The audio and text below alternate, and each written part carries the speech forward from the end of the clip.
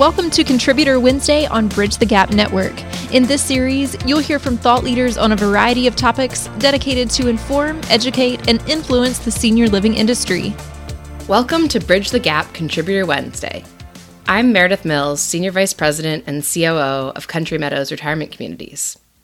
Well, it's been a long year, especially for those of us in the long-term care industry, but really for everyone who's had their lives flipped upside down in one way or another due to the historic global pandemic, as well as the chaotic and ever-changing government response that's followed.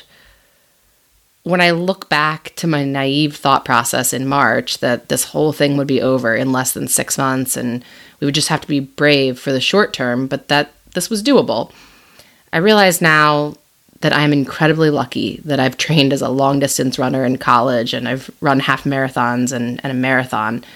It's truly taught me to remain steady and focus on just one foot in front of the next as this race drags on.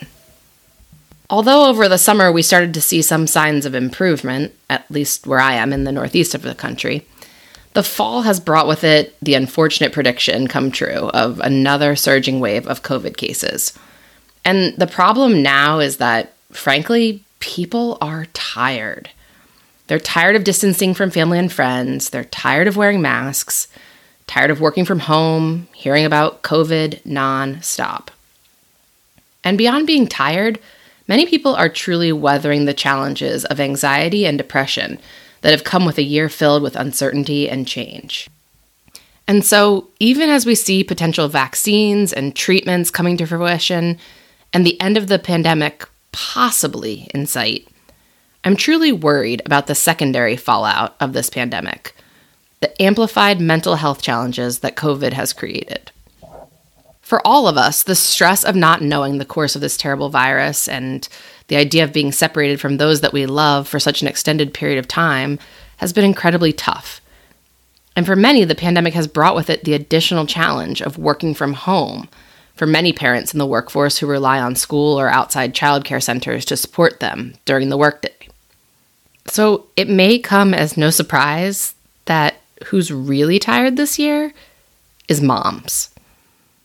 Although in the beginning of the pandemic, the stories and memes that were circulating from mothers complaining about being home with their children left me with a sense of annoyance, of course I thought moms should be happy about not being thrown into healthcare where there is no work from home during the pandemic.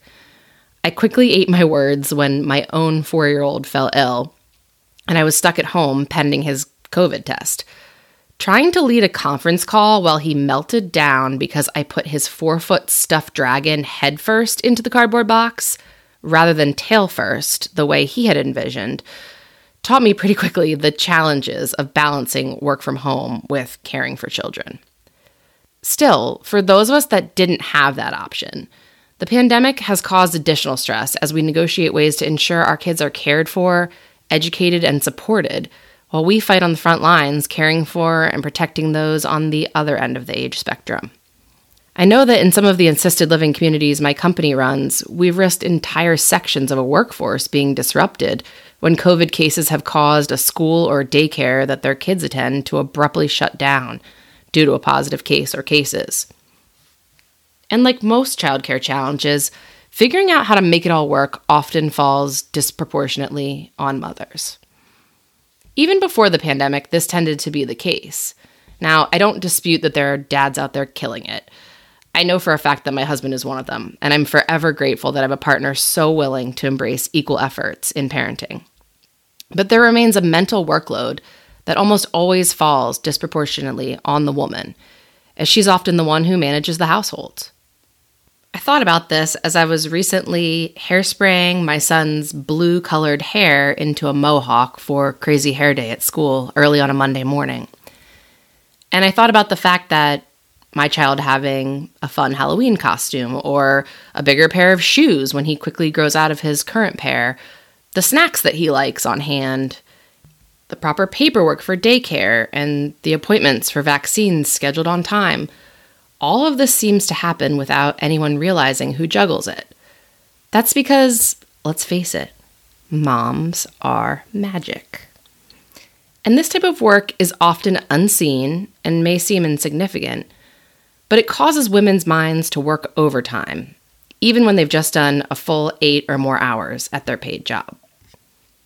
And to make it more complicated in our industry, the majority of our workforce is female, and many of them are of an age where they still have children at home. According to a Kaiser Family Foundation survey, 82% of the long-term care workforce is female. This should come as no surprise to most of us, as we see that caregiving has historically been done by women. But this adds an additional level of susceptibility of our caregivers to feeling stressed, anxious, or depressed, possibly even overwhelmed, when they have so many others depending on their ability to keep all the balls in the air. So, during a year when I know that many of us have already all tried to focus on how to better support our own mental health and balance in the face of so much uncertainty and stress, what can we do to ensure our workforce is also supported? First of all, as a company, we can all do better with creating resources for mental health support and parent-friendly policies. I'm someone who feels particularly strongly about being open with mental health being just as important as physical health to our overall well-being, and about the fact that I've had to work on this in order to ensure that I can be there for my own coworkers and my family. This year has especially highlighted the importance of self-care, and there are many ways you can encourage this within your workforce. Some of the more standard resources, like employee assistance programs, can be basic or robust in nature. I know that at my company, our coworkers are able to have up to 6 sessions with a counselor for free for any new issue, and so can their immediate family members. Our EAP program was actually so popular last year that our provider told us that our coworkers were using a little too much, and our rates were subsequently increased. But that's how much we believed in it and promoted it, because we knew that this was an important resource for our coworkers. We've also shown our commitment to mental health by ensuring that our coworkers have access to affordable mental health services, and we've advocated to ensure that ongoing therapy services don't carry a higher copay than any other necessary medical appointment. With the recent historic election of our first woman as vice president, one wonders whether anything will change with parental leave benefits in the U.S. Whereas my cousin, who lives in Germany and just had her first child, told me that most of society would not expect her to return to the workforce for at least a year, and their version of family leave protects both she and her husband's jobs for 2 years after the birth of a child. Our system leaves much to be desired in the U.S. Couple that with the unusually high maternal death rate for a developed country, and one can see that being a mother doesn't come with the same support in America that it does in most developed countries across the world. I'm lucky that within my company, we offer a short-term disability plan with 50% pay protection for new moms and to any coworker facing disability status, but most companies don't or aren't able to offer any type of paid maternity leave. And this is a time that's really important for the mental health and bonding of a new child and their mother. But beyond being able to control the benefit choices that your company offers, mental health can be supported through small actions at the community level. For instance, one of our EDs created a fitness challenge where cards with certain exercises like go do 25 jumping jacks were created, and after a coworker completed the challenge card, he or she had to pass it to another coworker to challenge them at some point throughout the week. We've also done various fitness challenges to encourage our coworkers to get steps in or a workout in through healthy competition, either internally or against outside teams. And we have walking paths on many of our campuses, which we encourage coworkers to enjoy on their breaks, and our resident fitness centers are available to them as well. And we encourage them to use free apps for meditation and mindful breathing that they may not be aware of. With all the free things available on the internet and a little bit of creativity, it doesn't have to take a lot of money or time, but rather just motivation and encouragement to emphasize the connection between mental health and exercise, and to support your coworkers in taking steps towards healthy habits. Second, we need to allow flexibility in scheduling. For those of you who listened to the Bridge the Gap episode a few weeks ago with Cara Soletto, whose book Staying Power is, by the way, an incredible read that I would highly recommend, The concept of the importance of flexibility and empathy towards your coworker's life outside of work is not new.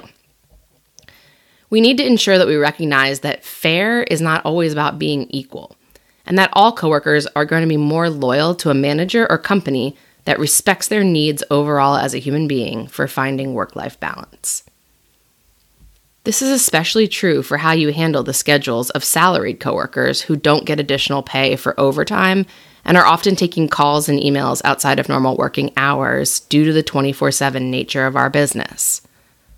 I've been known to rip up requests for 2 hours of PTO so that a manager who reports to me can go to a personal medical appointment or other responsibility.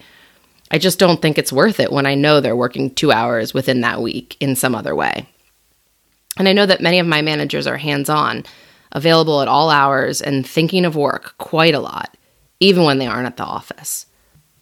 So I try to ensure that they're given the flexibility and comp time for their consistent efforts and availability. Even for hourly coworkers, things have changed over the past decade since I've joined this industry. Our day shift may start at 7 a.m., but if I have a good coworker who can't get to work until 7:30 because she needs to get her kids on the bus, you're going to bet I'm going to be flexible to that need. Of course, there are limits. We have to ensure consistent support of our residents. But the low unemployment rate in the last 2 years has shown us just how valuable our coworkers are and what we need to do as employers to keep them happy and healthy and able to fulfill their needs to their families outside of work. And lastly, as female leaders in our industry, we need to lead by example. Inevitably, we have to learn that we can't do it all. And being a woman and also a mother, this has become increasingly more clear as I have expanded in my leadership responsibilities. Some of my hardest learned lessons have been around delegation and setting healthy boundaries. And I certainly have not been the best at either of these. But I've learned that the more I push myself to protect my personal balance, the better I am at both leading and at being a mother, wife, and friend. I've had to work extra hard to practice self-care, gratitude, mindfulness, and patience this year, more so than ever before. But I also feel I've been a stronger and better leader in the face of this year's challenges because of my commitment to striking that right balance. And I once heard it so eloquently put that when the plane's going down, you have to put on your own oxygen before you can help anyone else. And so I want to thank you all for your feedback, engagement, and attention over the past 6 months of episodes. And I want to thank you for understanding that I'm going to continue to focus on the balance I need by rolling off this responsibility onto others that need my attention. Recording these monthly messages has pushed me in many ways. But one thing it hasn't taught me is how to get that darn stuffed dragon into the box the way one patient 4-year-old requires. So please excuse me while I go to his aid in this very important mission. Thanks so much for listening to this episode and all of my past episodes of Bridge the Gap Contributor Wednesday. Please continue to connect with me at btgvoice.com, #BridgeTheGap, or via LinkedIn. Thanks again. Thanks for listening to Contributor Wednesday series on Bridge the Gap Network. For more information about the contributors and for a full library of episodes, visit btgvoice.com.